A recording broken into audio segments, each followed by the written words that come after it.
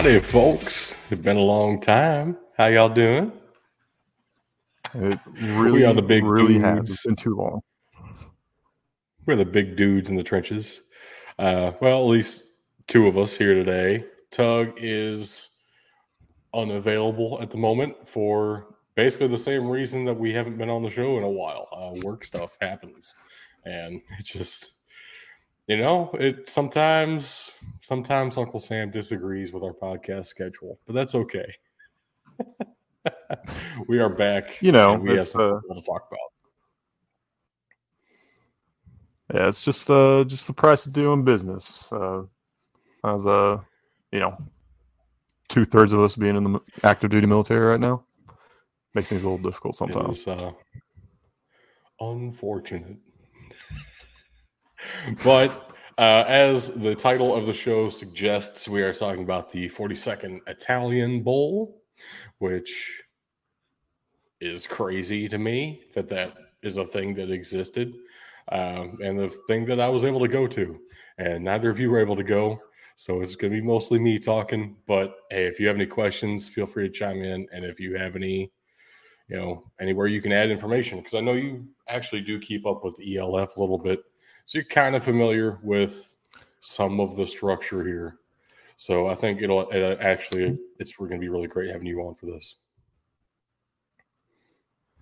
Right, and the other thing too, I have yet to publish this article. I don't know if I will or when I will. I think it'd probably be good to work on it a little bit more and get it ready for next year, because the title of it's American football in the Olympics.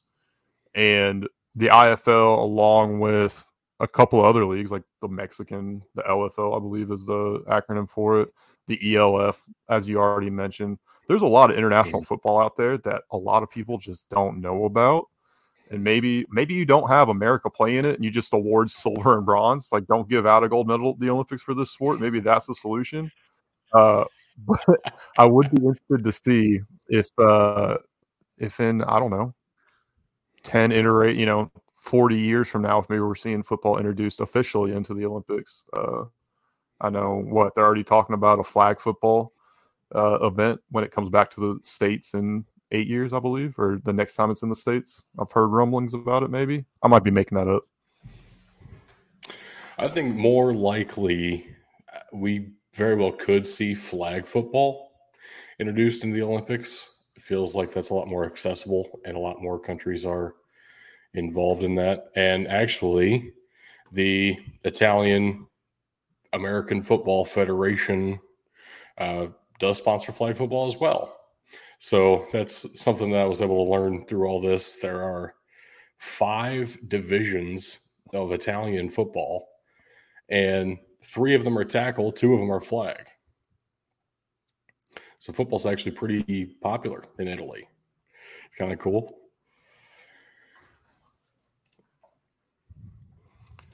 Yeah, I think that's that's kind of what I'm bringing up here too. Is like, I think football is a lot more popular than people realize internationally.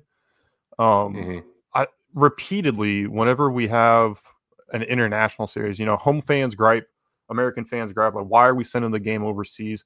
But other leagues do this too. The Premier League sends a couple teams over here to have a couple games a year in the States, which, if you don't follow soccer, you would never know. But at the same time, every time there's a baseball game, a football game, a basketball game that ends up overseas, it's sold out and the crowds are insane. So right. I am curious to see what the future of international football is. I'm going to let you speak on your experiences at the game, but some of the videos and shots you were sending, like, do I think these teams are amazing? No, I think the worst. I think the Orlando Guardians could beat both of those teams with their backups in, with Paxton Lynch starting at quarterback, right? But the game is growing, and that's ultimately, what we want. So it's probably true. That's the sad part. No, but I do want to talk about the organization of the IFL for just a second. Kind of give some context around what this game is. So the game we're talking about, the Italian Bowl, is basically the championship game for the Italian Football League, which consists of 9 teams. And here is a little bit about that. The teams on the bottom there are everybody else. Top 2 there, the Parma Panthers and the Florence Guelphs. They're the dominant teams in the league and have been for a little while here. Interesting to me, the Milan Seamen used to be in the IFL, basically ran the league for several years, so much so they promoted to the ELF. So that's kind of cool. They're now playing with teams from Germany, all over the place. There are a lot of football teams in Europe, actually, and it's becoming pretty popular. I was looking at some FCS coaching changes. There was a guy who used to coach in the Scandinavian Football League, which also sent a team to the ELF at one point. Like, there is actually a pretty big structure for American football here. The IFL, the Italian Football League, is the premier Division 1 of American football in Italy, though. And all of these teams have a little bit of a interesting restriction. They're only allowed a certain number of American players on the roster. It is mostly Italian players, which I think is really cool. I think, yeah, and I mean, people have complained about that with the Canadian Football League, where they have the Canadian player rule. You have to have so many players that are Canadian born on your team, and that it limits the league. I think for this, it helps grow the league, right? Because you've got guys that have grown up playing football and dreamed of going to the NFL.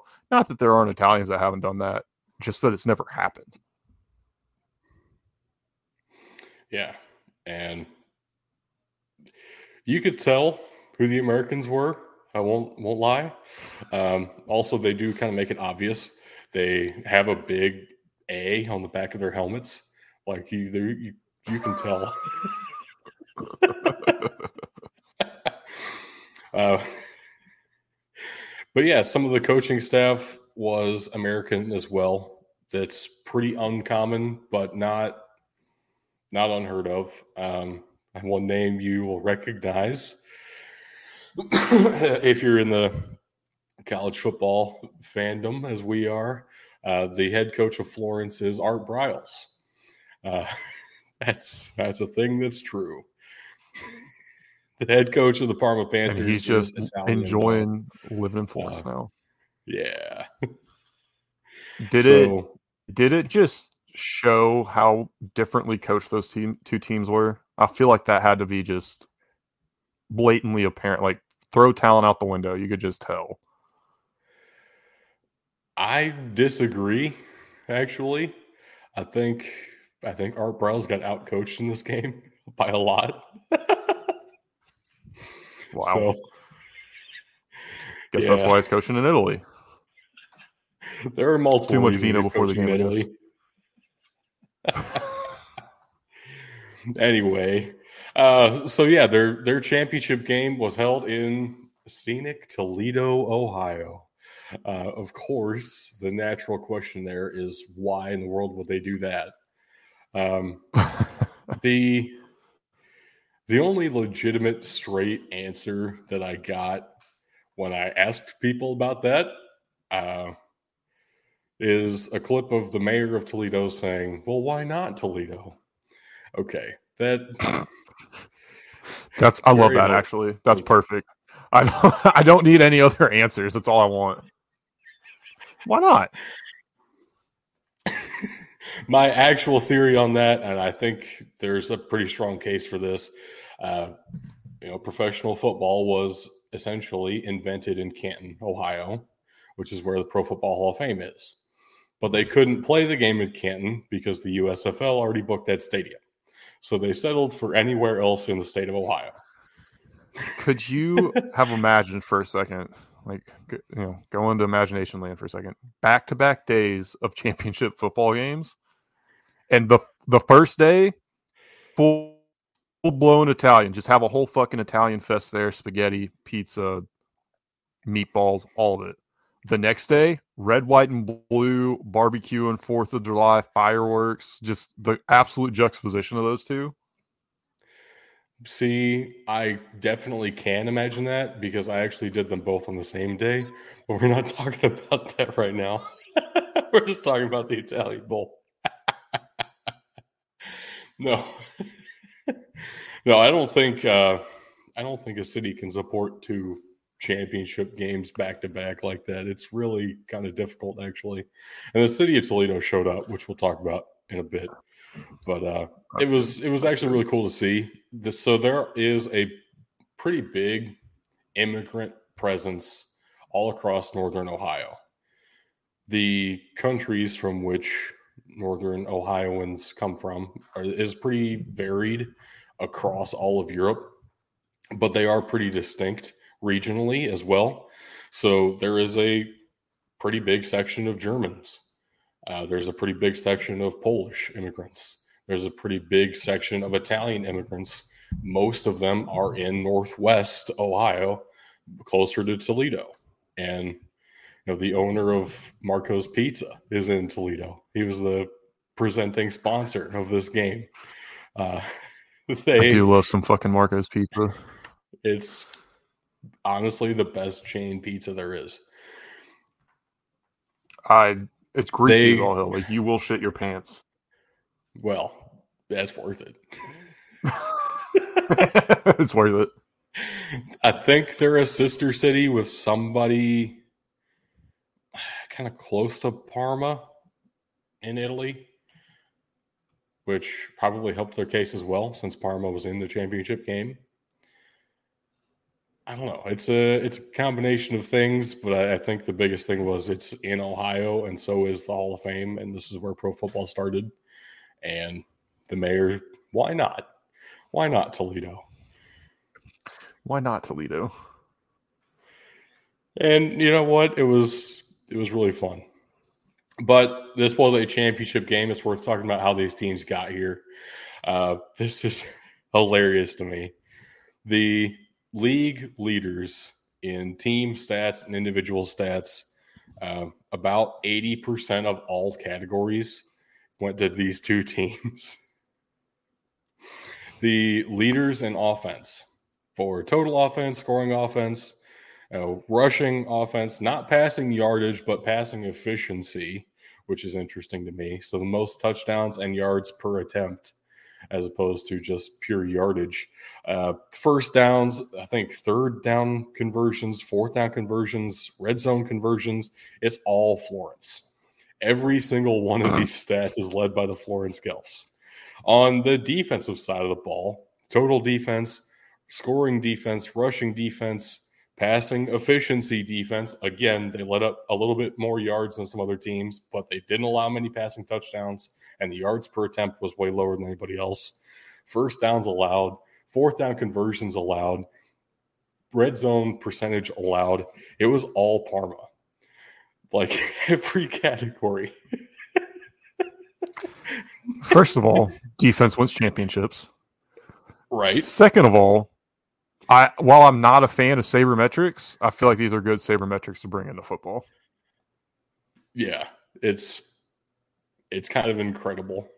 Also, it's interesting to look at the individual stat leaders. So scoring was broken up into kickers and non-kickers, which I really appreciate because in the NFL, every scoring title goes to some field goal kicker.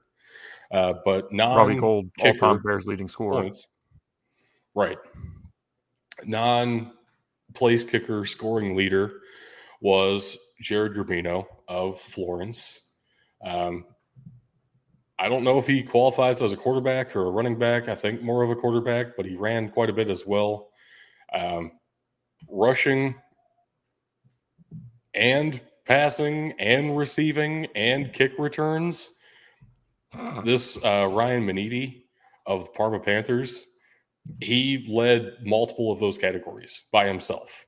And so, of course, he's the all-purpose yards leader. Sacks, this defensive end, from Florence. Also, number 2 was from Parma. Number 3 was from Parma. And number 4 was also from Florence in sacks across the league. Tackles for loss, a guy from Parma. I feel like we only see one. I feel like Alexis Ramos is the only American on this list, though. Am I wrong in assuming that, or all three on of these other this dudes individual awards winners list?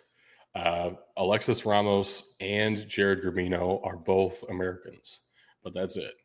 Jared Garbino went to Dartmouth, and Alexis Ramos went to Southeastern Louisiana and was a 3-time all-conference player down there. And this was his rookie season in the IFL, led the league in tackles for loss, and we will talk about him again in this episode. I'm not gonna lie to you. I feel like Ramos, I feel like I recognize that name from the one Southeast Louisiana game that I've watched in the past 2 years. That's a different story, but it's awesome that 2 of the league leaders in important individual stats are Italian. Right. I thought that was pretty awesome as well. And if you'll notice, there's one picture here that's significantly worse than the rest. That's because I'm the one who took it. The guy who's really far away on the screen there. That was me on the sidelines trying to take that picture. Yeah, all I have is my phone. I don't have a camera. But also, it was the best picture I could find. There are no good pictures of him online anywhere. So it's what we have. But also, I think it's worth talking about how I got there because, I mean, this is a really weird event, not something that we would normally cover. We don't usually talk about international football that much. I found out about this game through the Secos Committee, which, if you're not following them on Twitter, it's completely worth it. They mentioned it one time, and I was like, that's in Toledo. That's within driving distance. I should totally look into going to that. And so I bought a ticket and then had the idea, we talk about football. Why not apply for a media credential? And so I went as a member of the press and was on the field taking pictures. I was up at the press box again taking pictures. I will say a solid 3/4 of the press box were speaking Italian, and I didn't understand them at all. I think that's awesome. They also handed me stat sheets after every quarter, which was really cool, and I appreciate that so much because I was totally unprepared to be in the press box for this. This is not to poo-poo the Italian Bowl or the IFL. It's a good game to go to and be underprepared for our first trip into media experiences at games, I would say. That is a fair assessment, but also I wish I would have at least brought my laptop or something because I just looked like a bum just sitting there. You could have gone and bought one of those little notepads and just start scribbling something, or I thought about running to the bookstore, but by the time I thought about doing that, it was like 10 minutes to kick off, and the bookstore was a 7-minute walk, so I just didn't risk it. But I was about to go to the campus bookstore and just get some equipment real quick and act like I belonged. Now we know for next time. Yes, we do. And I will be much better prepared. But it was totally worth it. It was an incredible time, in part because the city of Toledo just loved it. They were really involved, and it was so cool. Like, outside the stadium before the game started, there was a whole festival of food trucks. You hadn't sent this picture to me yet.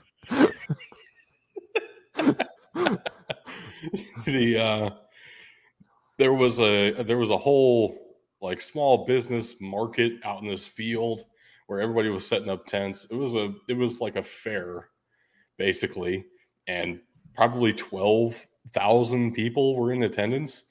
I know this one picture it looks like the stands are pretty empty. He picked an empty section intentionally so he could be right next to the field and screaming. But it was actually pretty full.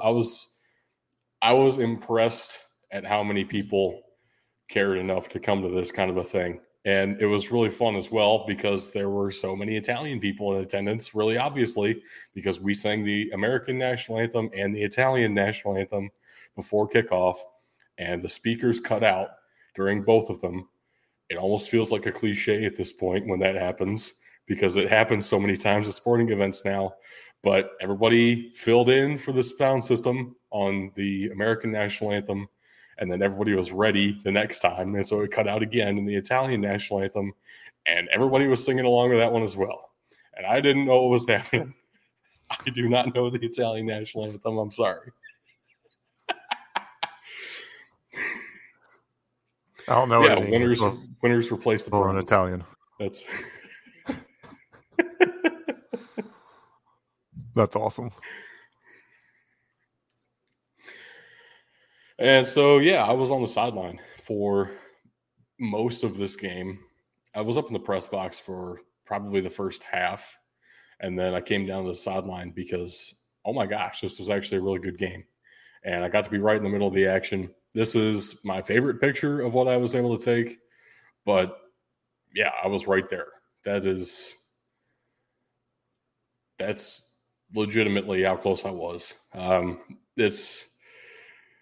It was really fun to watch this game. I don't think it was to the level of like an FBS game. You know, if we're going to see, I would fully expect Alabama and Georgia to whoop these guys. At the same time, obvious passion for the game and just a really fun environment. I will say the defense wins championships felt very true, especially when Florence turned the ball over 3 times, and they felt like they only had 2 really good drives, and those really good drives did end in touchdowns, but also it was only 2 really good drives. So it was a fantastic game for Parma. They did everything anyone could ever expect of them. And I don't have a video of this, or else I would have put this in the slides. The reason I don't have a video of this play that I'm about to talk about is it was supposed to be an extra point. Who cares about filming an extra point? I feel like I've seen this video, though. I'm not even going to lie to you. Let me see if I can find it real quick. There was a bad snap. Because I know what you're talking about. It went over the holder's head. Florence had just scored a touchdown. They were trying to make it close. It was like, now it's a 2-possession game. We're right back in this thing. We still have some time on the clock. Then they go for the extra point. The snap is over the holder's head. It just rolls for 50 yards. Nobody can catch up to the ball. The kicker tries to grab it. Obviously messes up because he's a fucking kicker. And so the ball keeps going another like 10 yards. Parma kind of feels like they could get a hold of this, but I think they kind of help it along and keep it rolling. Hey, it wasn't called. It's not illegal. The ball keeps going until it's about 5 yards out of the end zone. Parma finally picks it up, runs it in. 2 points for Parma. It is 29-13 is your final score after that play, because Parma got 2 points on Florence's point after try. That was incredible. I've never seen that in person before. We got it here. Beautiful. Point game.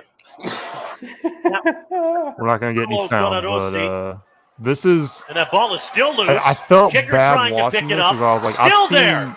I feel like we saw a college team do this. Oh, you can't be serious with this. Dennis Bilkery. My word. Every time the Guelphy were able to take a couple steps forward, they get pushed backward. And here's, you get 6 points. Those dudes look so bummed right now. You just... There were some legitimate Florence fans, and they were not having a great time. Oh, man. That was the craziest play I've seen in my life. I couldn't believe it. I've never seen that in person before. And I don't feel bad about things like sharing that because I don't feel bad sharing that because the Italian Bowl Twitter literally put that one out. So right. But after the game, MVP did go to Alexis Ramos, who, he's one of the only Americans on the team, but also he's Mexican heritage. So he rocked the Mexican flag, which looks very similar to the Italian flag, if you know your flags. Heard a couple of guys come up to him like, bro, that's the wrong flag. What's the eagle doing there? But yeah, he played a fantastic game. 15 total tackles, half a sack, and a forced fumble. Guy was all over the place. Poor guy only got half a sack. I know. It's brutal. They had to give him an award. Make up for it. But also there to present the award was Megatron himself. And this, I think, goes to support my theory. They were planning on having this game in Canton. They visited the Hall of Fame. Both teams did on Wednesday. And then Megatron comes out to present the MVP award. I would be curious if they can't work something out with the Hall of Fame and the USFL in the future, though. Like I not that Toledo's a bad host. I don't want to sound like I'm just going to completely shit on Toledo here, but why Toledo? Why? Yeah, I mean, oh man, yeah, I mean it's there's got to be some way to figure this out instead, I guess. I mean, either way, I feel like I think the Glass Bowl at the Hall. I think the Glass Bowl was a really awesome venue for this. You know, the University of Toledo was a fantastic host. The city of Toledo really did show up and support, and it felt like a fun family weekend with a football game in the middle of it, which is probably my favorite kind of fun family weekend. I'm on board for that. And I didn't even talk about, so I paid for a ticket and I had media credentials. So I paid for the level of ticket that got me access to the Italian buffet, which was completely worth it. It was fantastic. I got like 7 different kinds of pasta. Which I believe we dubbed the spaghetti suite. Yeah. Honestly, I gotta ask. I'm gonna get in trouble for this. The meatballs were pretty mid. Did they have any of the squid ink pasta? No, they did not. Did they have any of that? It was mostly rigatoni dishes, which I'm okay with because I like rigatoni. You know, pasta salad, different stuffings of cheese and sauce in the pasta. I don't know. It's all great. Is pasta salad really an Italian thing? I feel like that's a very Americanized dish we make here. I'm having my whole world changed. It counts. Why not? It counts. It's got Italian dressing in it. Some tomato chunks. That's really all it was. It wasn't olives. It wasn't a 5-star dining experience, but it was a taste of some things that may or may not have come from Italy. That's it was great. But the Parma Panthers are your champions of the Italian Football League. The 42nd Italian Bowl goes to Parma. Holding up the trophy there is one of their defensive leaders all season. He's been with the team for a very long time, and I'm forgetting his name at the moment, which I feel very bad about. Vanni Belli, which is totally not how you pronounce that because it's very Italian, but that's what you get. This is an American show, baby.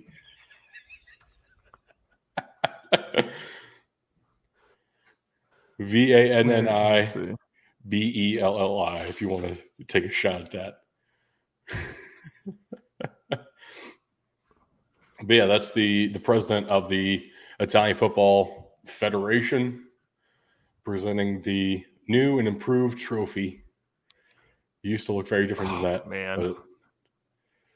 I like the concept. Yeah, I like the concept. I feel like it's just a little too small because I feel like even the crystal ball trophy is a little bit bigger than that. Like, there's no way you could palm the crystal trophy, but yeah, that one. I know a little bit bigger would be cool. I love the colors though. It feels right. Yes, 100%. Honestly, he has a huddle profile. But put that trophy on the same stand that they had the last one on, and I think it'd be like perfect instead of just this like plaque. I think that's fair. Yeah, that definitely takes away from it for me, honestly. But you know, with having media credentials, yet again, this is my picture. I was right in the middle of the action, so very exciting. I love that. Awesome. You were very close. Yes, I was right. I'm jealous now. I'm very jealous. This is the head coach jumping up into the stands. He's in a black t-shirt, black shorts. Wouldn't know he's the head coach just by looking at him. Basically, salt and pepper afro going on. I think that's his family was in the front row here with the Parma Panthers flag hanging down off the side. And yeah, he leaped up into the crowd. Love to see it. And something else I really love to see, pure sportsmanship, the love of the game. This was an old school shake everybody's hand line up across the entire field of every single player, every member of the staff on both sides literally walked across the field, shook everybody's hands. And that's something that, obviously we used to do in youth football leagues. Feels like that doesn't even happen once you get up to junior varsity. That's the only professional sports league in America that does this, and they only do it in the playoffs, is hockey. Right. So it's right. I feel like the NFL absolutely could take a note from the book, from the IFL's playbook here. I know. It's actually kind of sad anymore. It feels like the coaches don't even really talk to each other anymore in the NFL.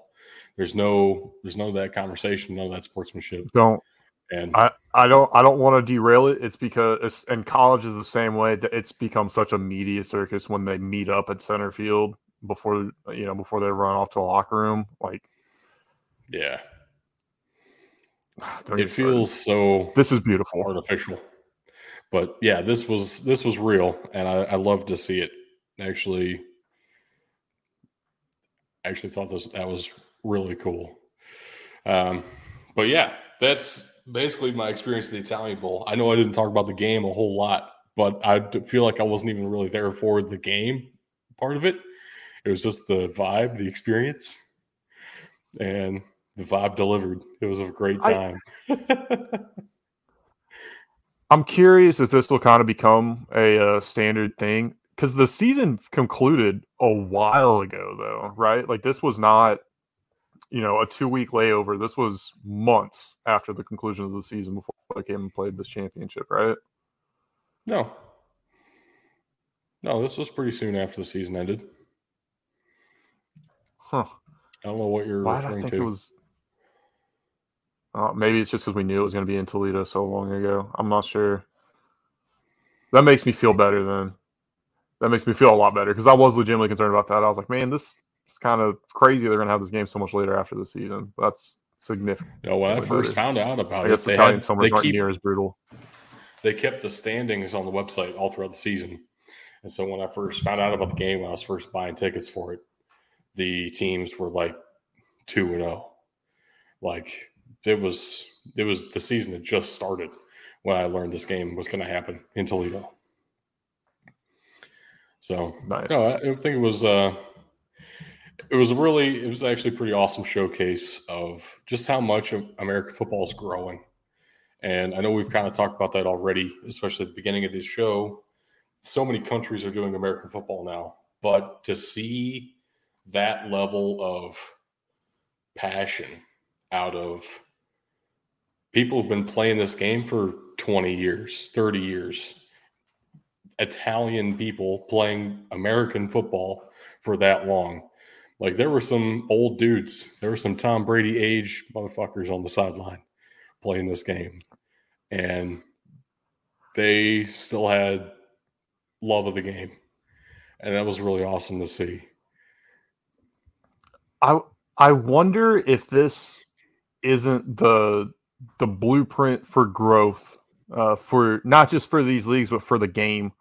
You know, any international, the ELF, for example, like get some games in the States, get some American fans involved. And because I'm not saying this is a horrible comparison to make. Okay. But F1 already wildly popular. You start tapping into the American market like they have been. I think Netflix really kicked it off, and then bringing Grand Prix back to the States. They've got 3 in the U.S. this year. 4? Yeah, they're at 3. Vegas. They got Circuit of the Americas, and what's the I can't remember the third one. Vegas, Austin, and Miami, and then it is Miami. They already make a shit ton of money. Now they have 3 races here and an American driver. They're just printing money. They're printing American dollars at this point. The Italian, the IFL obviously does not have the fan base of F1. The ELF does not have the fan base of F1. However, you get American players, you get big names, you bring the game back to the States and start getting the American dollar into your league. Maybe that's the way to help grow your league and help grow the game even more. Yeah, I think that's a consideration. I think it's important to be as established as the IFL is, though, before you start doing that. Like, this is the 42nd Italian Bowl. You can't really start taking this into America if you've only been doing it for 10 years. It feels like you're just pushing yourself into America before you're really ready for it. Like, I would completely understand if Japan started playing some football games here and trying to bring attention to that. They've been playing American football for a long ass time. The X League. Like people don't even realize. And we used to play a lot of games in Japan in the 80s and 90s. And if we could bring some of that cross promotion back, that would make a lot of sense. But like if Germany started playing American football over here right after the NFL brought American football to Germany, in a big way, that might feel a little bit cheap.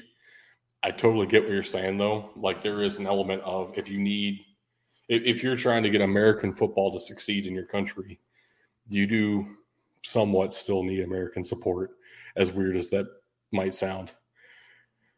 Like, I don't know. It doesn't feel like I know it's here has any shot of succeeding unless the people who grew up with soccer and the people who have a culture of soccer really start supporting it.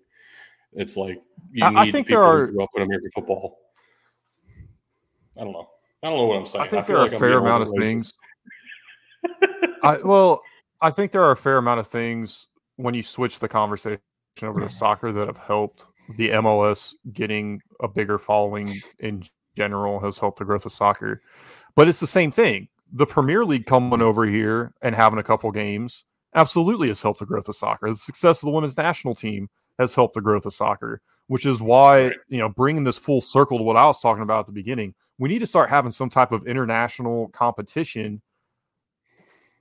The problem is, I don't know if you've seen it, but I love watching the All-American games, the high school All-American games, where they're playing the international teams. Now, the freshman team ends up playing the varsity from Italy, Germany, whatever, and beating the absolute dog shit out of them. Because it's all these kids from Texas who have been playing since they could walk, basically. Right. But at the same time, those games are played at Jerry World. They're played at the premier stadium in the United States. Right. You start getting more hype around it and start having more of these international competitions. It's good for the game. And I do think we're trending in that direction. But at the same time, I mean, the X League, the Japan championship has been going on for damn near 100 years at this point already. Or they've had 100 championships. I don't know if it's been a yearly thing. I haven't done a super big amount of research into how often they're having this championship because it seems unreal that they've had 100 of them. But they would still get stomped probably by high school freshmen. They just don't. Right. That's the gap that has to be bridged here still. Yeah, but I will say that gap was bridged with basketball already, right? I mean, the U.S. hasn't won every gold medal in basketball. Thank you to the dream team at this point. I know. Basketball is a lot cheaper to get into than football with all the equipment involved and all of the space involved.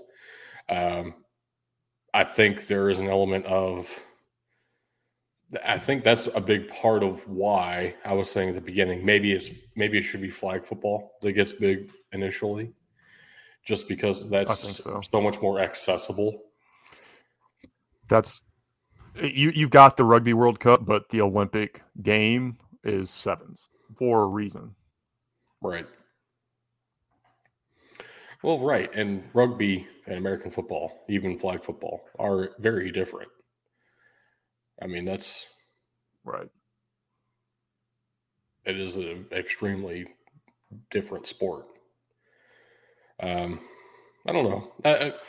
Part of it too. So it was awesome to see the Italian league here essentially play NCAA rules, which felt natural, and I could follow the game. 1 foot in was a catch. We're following that kind of timekeeping system. It made intuitive sense to me. But then you get to Australian football, Canadian football. Everybody does it a little bit differently too. Australian football is a completely different sport. I know. Canadian football is at least close enough, even with the 3 downs and everything. Like, it's at least close enough. Australian football, I would need Jake to I would have to watch a game with Jake to ever fully understand what was going on. I mean, that's true. But I think that's important too. There needs to be some kind of – that's part of what the international level competition would do for the sport, is bring a standardized rule set across the board and bring attention to other countries in being involved in this. I mean, again, to take it back to basketball, there are so many countries that field a team now in Olympic basketball where we've got Olympic 3-on-3 basketball now too. Basketball was invented after football was, and they were both invented here in the United States. So there is a pathway to it. It's just, I mean, football's tough. Football's a tough sport to get in love with if you've never been introduced to it before. From the outside looking in, you already have other sports, I guess. In Europe, you already have soccer, where that's what you grew up watching. And so to switch to American football is probably a big leap for most folks. But again, what you're saying, it takes just a couple of generations of having international competition and having that awareness across the world. You really can develop, people start watching football when they're 5-6 years old, like I did out in Europe, once they figure out that European American football really does exist. Yeah, I think we can get there. I think it'll happen in our lifetimes, which is not something I would have said 10 years ago. Right. Yeah. This event made me a lot more hopeful, though. That's for sure. That's good. I think it's real. American football will live forever. Here's hoping. Oh, the Italian Bowl was awesome. With that, though. Yeah. And that's really all I got. I have way more pictures. Honestly, the best way to see more pictures of the Italian Bowl is to either go on Twitter and look at the Italian Bowl's account or join our Discord, where I posted a whole bunch more pictures. And you should be able to see some of those where, again, I was right on the sideline and there's some good goal line shots and stuff. I know it's all with my phone. It's not the greatest quality. Probably don't want to zoom in. But at the same time, just as they are, they look pretty dang good. So hit up the Discord. That link will be in the description of this podcast. Links to our other social medias will be there as well. If you have been listening, thank you so much for tuning in. The Italian Bowl was a very unique event. It was worth dedicating a whole show to. So we'll be back in the near future with some other football content, something maybe that happened the same day. Maybe that's a hint. Maybe you'll find out Thursday. Stay tuned, folks. We will. Maybe Doug took the craziest road trip ever. That is possible. The 4th of July weekend. Maybe, theoretically, you're wearing a hat that's related to what happened. So that's only going to help you out if you are watching and not an audio listener. So if you're an audio listener, you're missing out. So with that, make sure next time you're trying to check out the show that you join us at twitch.tv/BigDudesInTheTrenches or catch it later on YouTube at youtube.com/BigDudesInTheTrenches. That is all one word for both of those URLs. If you want to support the show, head on over to patreon.com/BDTFootball. You can check us out on Twitter, Facebook, and Instagram, BDT Football, after the / for all of those except Instagram. Throw an underscore there. Should be obvious where it goes. You can head on over to bdtfootball.com. Website's still a bit in repair and rebuild mode right now. However, we're working it. We're getting there. We're getting there. And it does exist. And our mail system has been completely overhauled there. So you can still email us any questions or information, loving comments, hateful comments. We'll read them all at mailbox@bdtfootball.com. And as Doug mentioned, we do have the Discord as well. I'm not gonna say the link. We'll post it. I will say though, too, you don't have to description. put these links in the podcast description, but I think it's worth shouting out.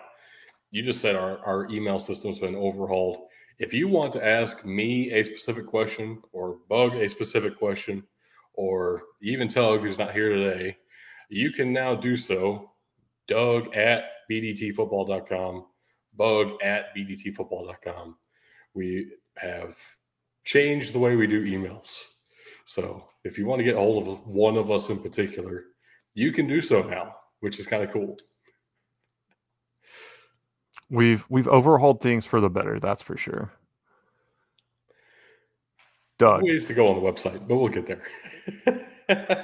We'll get there. We're working it. Rome wasn't built in a day. See what I did there? Sure.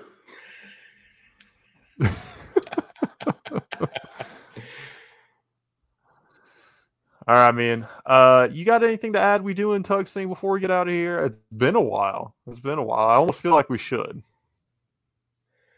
I feel like if Tug wants his thing done, he ought to get that finished, take care of while he's in Vegas, because I ain't doing that for him.